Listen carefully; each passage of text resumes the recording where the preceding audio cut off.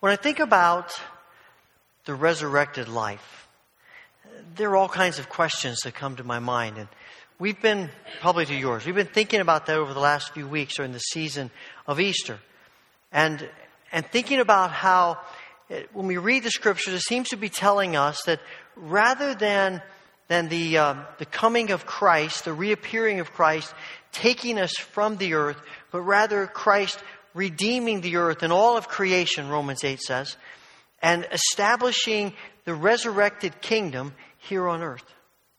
And that has implications for how we think about the earth and all the things that God has created. It has implications about our work and what we do and the eternal value of our work. And it has implications about our possessions and the eternal understanding of what we do with what we have.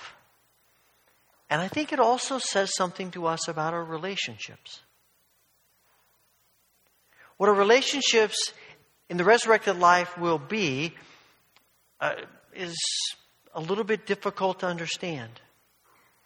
But I am convinced that if we are existing here on this earth in bodies that might look something like the resurrected body of Christ, and we are working and we have things that we've made and we are engaged in the created world, that we will somehow be related to each other. It's just natural. The question is, what does that look like? And what does that have to do with us now? I think when we think about relationships, we have to start all the way back in the Garden of Eden in creation. Because it tells us in creation that we are created in the image of God. Genesis 1, 26 and 27 is so clear. God says, let's create human beings in our image. And verse 27 says, as so God created human beings in His image. It's not something haphazard. It is intentional by God, just as all of creation is intentional. And He creates us in His image. And it makes me wonder if one of the reasons why God gives to Israel the second of the 10 commandments, that they are not to make any images of God, is because He has already created an image of Himself. And that's us. When you think about all the other images of God that people might create, there are pagan practices, there are different things that would draw Israel away from worshiping Yahweh. But perhaps at the heart of the problem is that all of those images are false representations of who God is and the image of God. And only God Himself could create something in His image as He's done with human beings. And it is because we're created in the image of God that we have value and worth. There is something also about the image of God that speaks to God's desire for human beings to be holy and to be righteous. I remember hearing Dennis Kinlaw talk about this years ago when I was in seminary and describing in many ways that holiness is narrowed down to one small idea, is being fully human. Now, I had a hard time with that because when I thought of being fully human, I thought that's not a good thing. Because we're sinful beings and we do all kinds of things wrong and we rebel against God. And to be human doesn't seem like it would be the thing that God wants us to do. But if we go back to putting that in the context of creation, then to be holy is to be as we were created to be, and that is fully human. And that's what God's design is for us, to be like Him, to bear His image, because we are filled with His Spirit, filled with His presence, filled with all that He is, and we truly reflect the image of God. Now, because of sin entering the picture, because of sin in our lives, we fall way short of doing that. But that is God's design for His people. And it seems like when you read the Scriptures all the way through, God is continually saying things, doing things to prompt us toward becoming fully human as He created us to be. And in the midst of being fully human, we're in relationship. And I'm convinced that we learn and we experience that kind of holy living, righteousness, what God designed and created us to be. We experience that mostly in relationship. We are created for each other. Genesis 2:18 tells us that God said He created human beings, and He said, creating the man, it's not good for him to be alone. And so He created the woman. God created us to be relational beings. And that's, again, how we image God, who in the Trinity is a relational being. And He relates to us and to His creation. And we are created in the image of God to be relational beings. And it is in the image of God, as to get to be in the image of God as He desires, it will happen in relationship. Now, if you're like me, we're thinking maybe we're better off to escape from relationships. Because while relationships can be some of the most joyful, wonderful moments in time, they also can be something else. But it is in relationships that we understand the nature of God. It is in relationship that we are challenged and that we learn what it means to be holy. And I think that's a hard concept for us because we are so individualistically minded. And I wonder if maybe one of the reasons we struggle with that is that if our view often of Christ reappearing is that He will take us from the earth and we will escape from the earth, and part of that is escaping from all of the people that make our lives miserable. From all the relationships that are hard and difficult and we struggle with, and we get away from that. But as I read the Scriptures, as we've been talking over the last few weeks, I think when Jesus appears, He will come and He will redeem all of creation, including us, and He will redeem our relationships. And rather than trying to escape from them, we embrace them. But it isn't natural to us. It isn't easy for us. I'm fascinated. Amanda and I were talking about this the other day. How few songs have been written, hymns, contemporary songs, take your pick. How few songs have been written about Christians relating to each other. We have a few of them, but you look through the hymnal, most of our hymns are about our relating to God or God relating to us, but there really are relatively few of them about relating to each other. And that's why a few years ago, when we were doing this as a theme for our prayer vigil, Amanda wrote that song we sang a couple minutes ago because we didn't have another one. And so she wrote that one. There's something about saying, God and I are good. It's something else entirely to say, my wife and I are good, or my husband and I are good, or my daughter and I are good, or my son and I are good, or my parents and I are good, or my roommate and I are good, or my colleague and I are good, my neighbor and I are good. Now you're talking about something that pushes us in a completely different thought process. Because we can all justify things that we may relate to God and falling short of those things, and we anticipate God forgiving us. It's a whole different discussion when we start talking about how we relate to other people as a part of our spirituality. And the reason for that is because while relationships can be awesome, they can also be awful. And we know that. We hurt each other.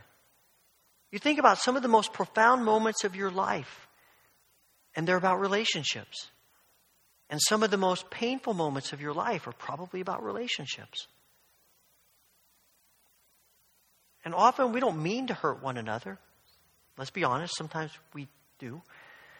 But most of the time we don't mean to, but we do. Last week I was sitting in first service and had my phone sitting on the chair next to me, and I got a text message. Now, first of all, it's kind of unusual to me to get a text message in the middle of church. It was like 8:36 or something like that. So we were singing, and I looked down at it. I recognized who it was from, somebody in the church. And it just one word, breakfast, 3 question marks. And I'm like, okay. You do realize we have church this morning, right? I mean, and so I just wrote back and said, I'm kind of busy right now. And they wrote back and said, oh, I'm sorry, I didn't mean to text you. I was wanting to text somebody else. Now that offended me a couple of ways. One is, I was kind of hungry and I wouldn't have minded breakfast. And they did not end up bringing me breakfast, so that was a whole other issue. But also sitting there thinking, wait a second, you wanted somebody else to have breakfast with you and not me? I know I can't go, but it could at least ask me if I wanted to go. I've got a gap in part of the service. I could slip out and get back. That thought actually entered my mind. That's a weird thing.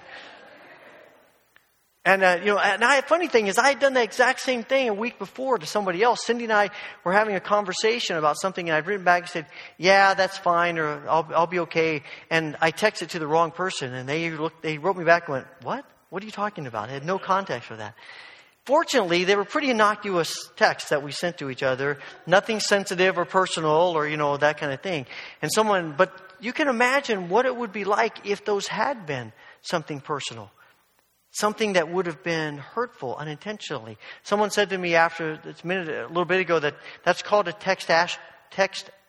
how's that word go? Textostrophe, I think is what they said. You have a catastrophe, only it's text instead. If I can't say it, I probably shouldn't be talking about it, right?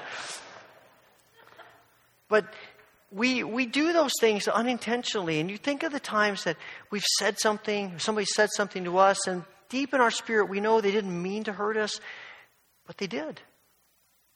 There's no way around it. It hurt. It's painful. And we're all walking around every day with hurts and pains and struggles from other people. And to say that holiness is learned and experienced primarily in relationship is kind of hard to take. And yet that's the point where we most need the Spirit of God in our lives. In the difficult moments, in the struggles, in the burdens, in those intimate relationships that God wants to be awesome. Even if there is the potential for pain and struggle. That's the very place that God wants to do a work in us and to make us new. And that's why the sign of God and His people has always been, and I'm convinced always will be, love. That's the sign of who God is, and that's the sign that identifies who God's people are. Love.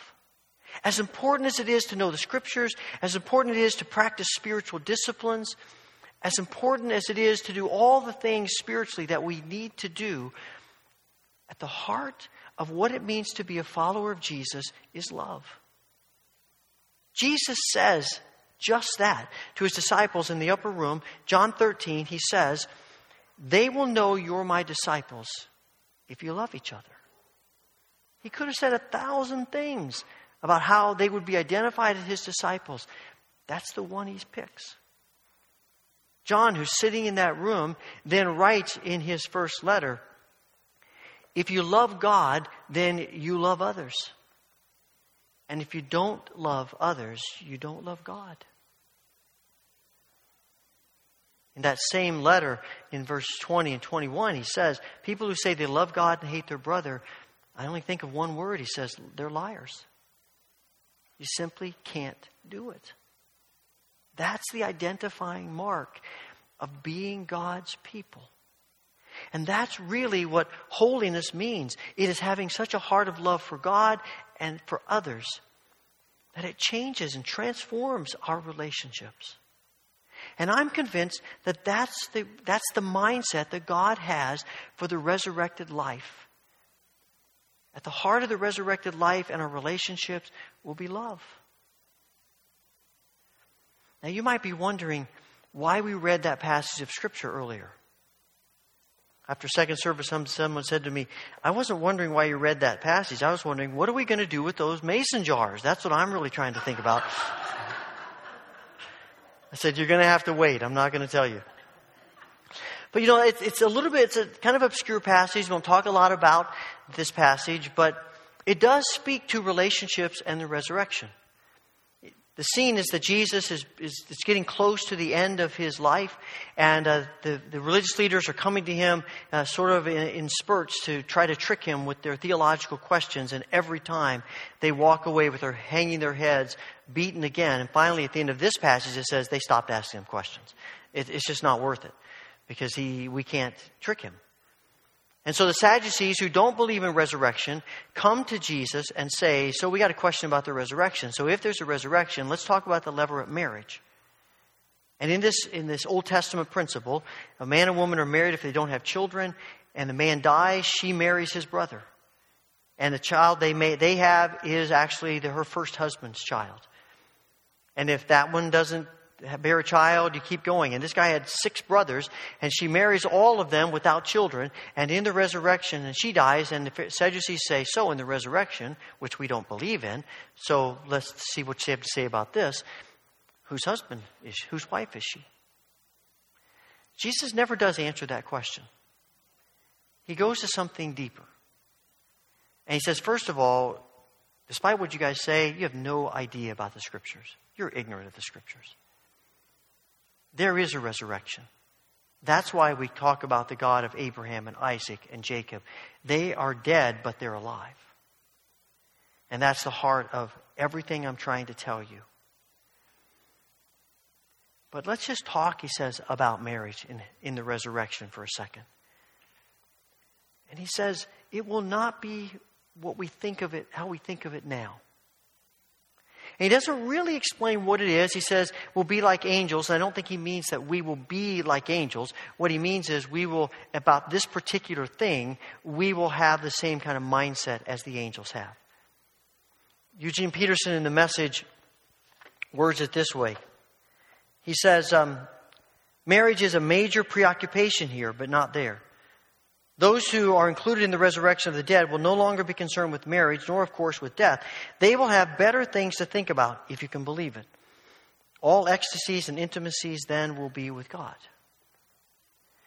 Now, I don't know exactly what he's saying, but in some sense he's saying that while we will have relationships and they will be somewhat the same, that at the same time those intimate relationships will be different.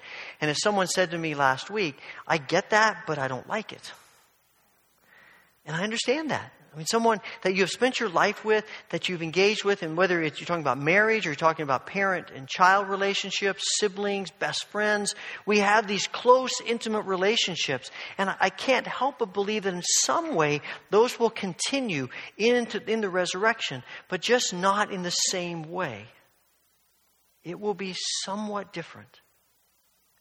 The best way I can think of it, analogy, is I was thinking about Juliana being born yesterday morning.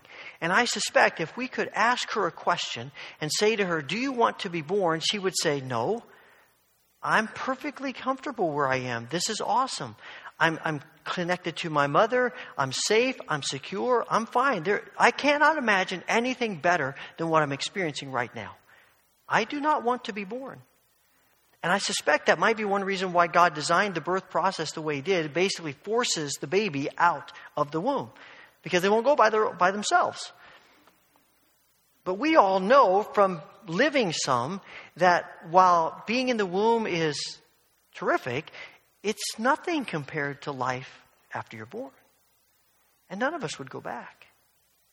And there's still a connection. She will always have a connection with her mother. It will just be different. And I think they would both say it's better. That's the best thing I can do to think of how we might view something like marriage and relationships in the resurrection that are hard for us to really comprehend. But there is something else going on here too. Joel Green says that this is not just about trying to describe marriage in that day. It's also talking about the value of women. Because in this story, Jesus says that it will not be marriage or people given in marriage. And that's talking about women because women were the only ones given in marriage. Men were not given in marriage, just women were. And they had no choice in the matter. They were given, and that's end of the conversation. And you see in this story, this woman really has no say in this. She just goes from one brother to the next. And even though it's a story, it's probably not a true story, you can still see how people value women in that culture. That they are just tools. They're just pawns that we use to make our point. It's the same thing you see in John 8 when the woman who's caught in adultery is brought to Jesus. She's a pawn in trying to trick Jesus. And I'm thinking, where is the man who was caught in adultery? But that doesn't matter. And to a culture that does not value women as equal to men, that does not value children as equal to adults, that does not value people who have certain occupations to everyone else, who don't value people who are diseased or in any way broken, we might say. To a culture that pushes people like that to the margins, Jesus is making a statement that in the resurrection, that kind of thing is not going to happen.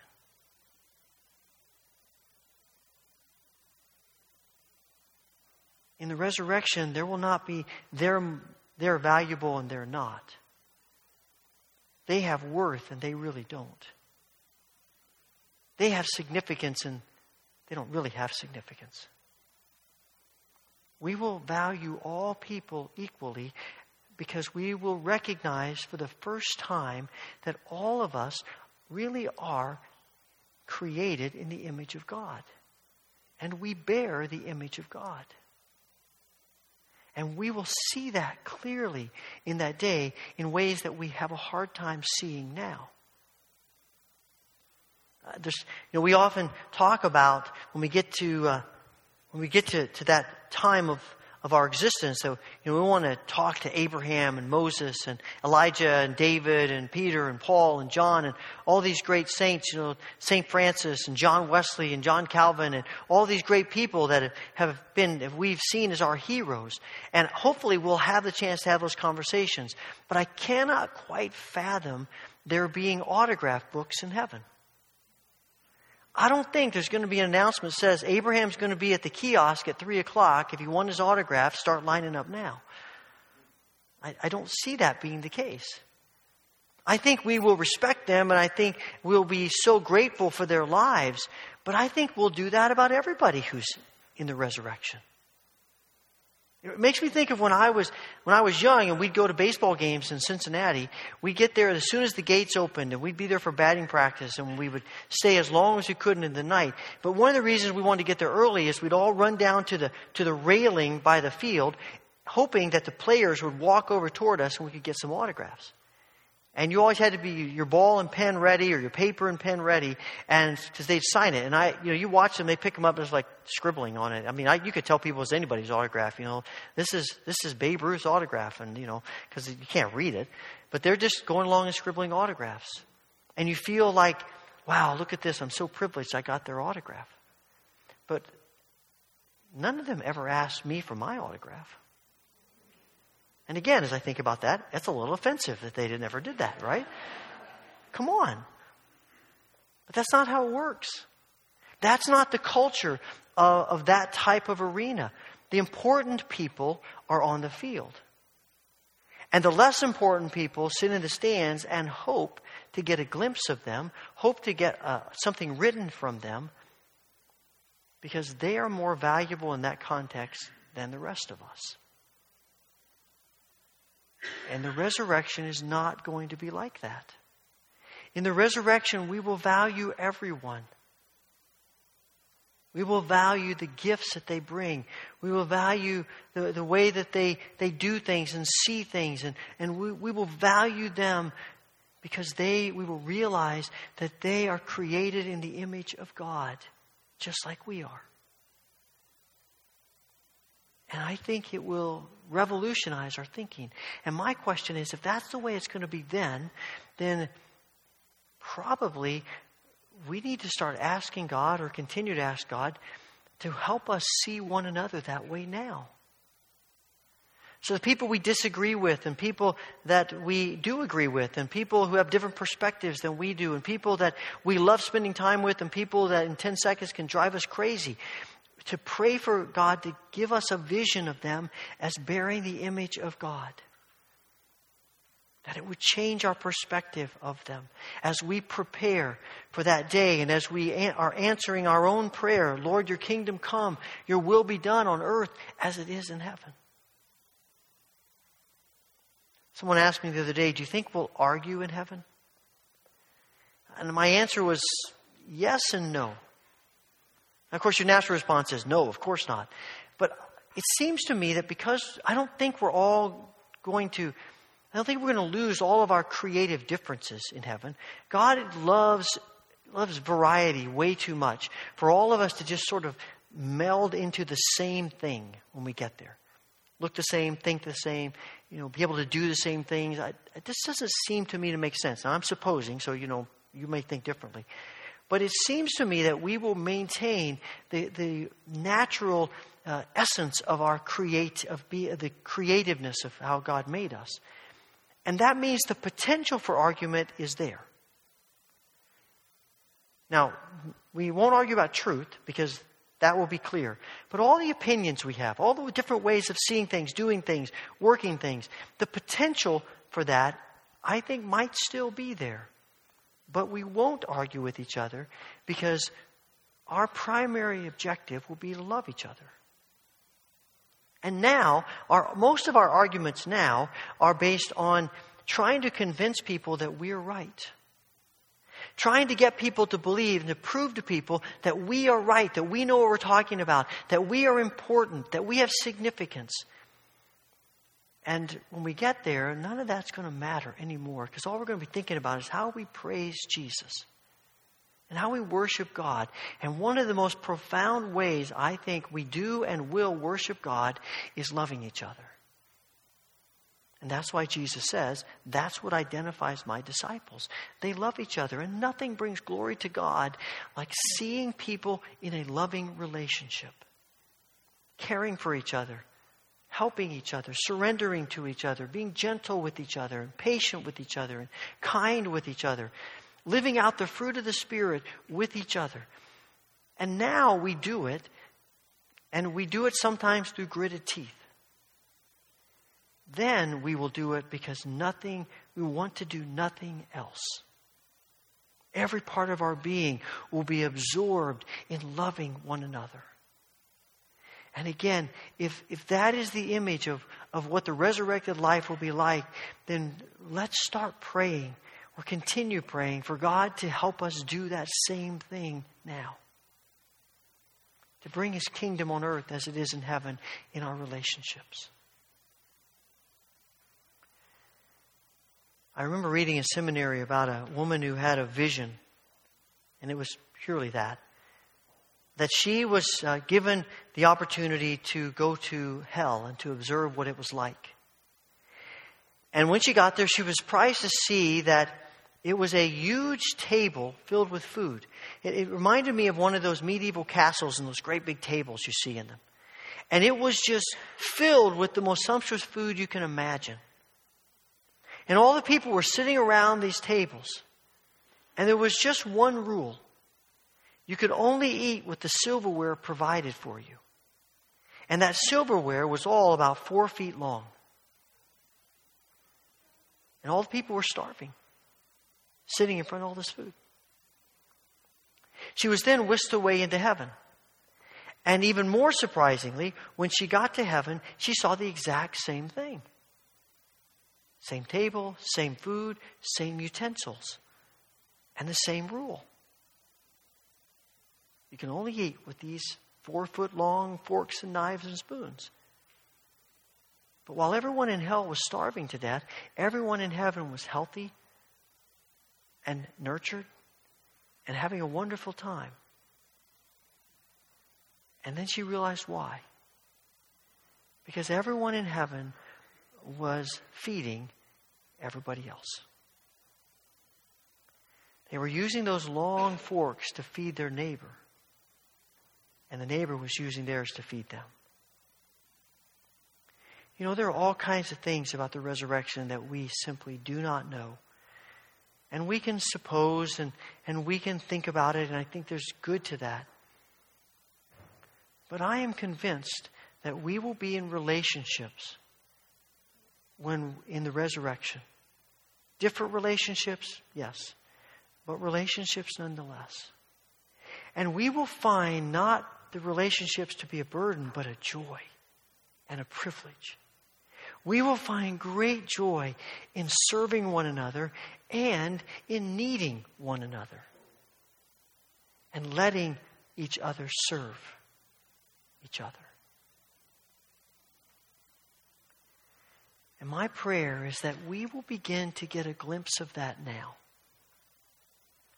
That God will work in my heart and your heart to see each other and others in our lives as people created in the image of God, as people we have been given the privilege and the joy of loving like Christ. Father, thank you for this joy, this privilege of relationships. Just keep working on our hearts. That through our relationships we might be one channel of bringing your kingdom on earth as it is in heaven. Through the grace of Jesus. Amen.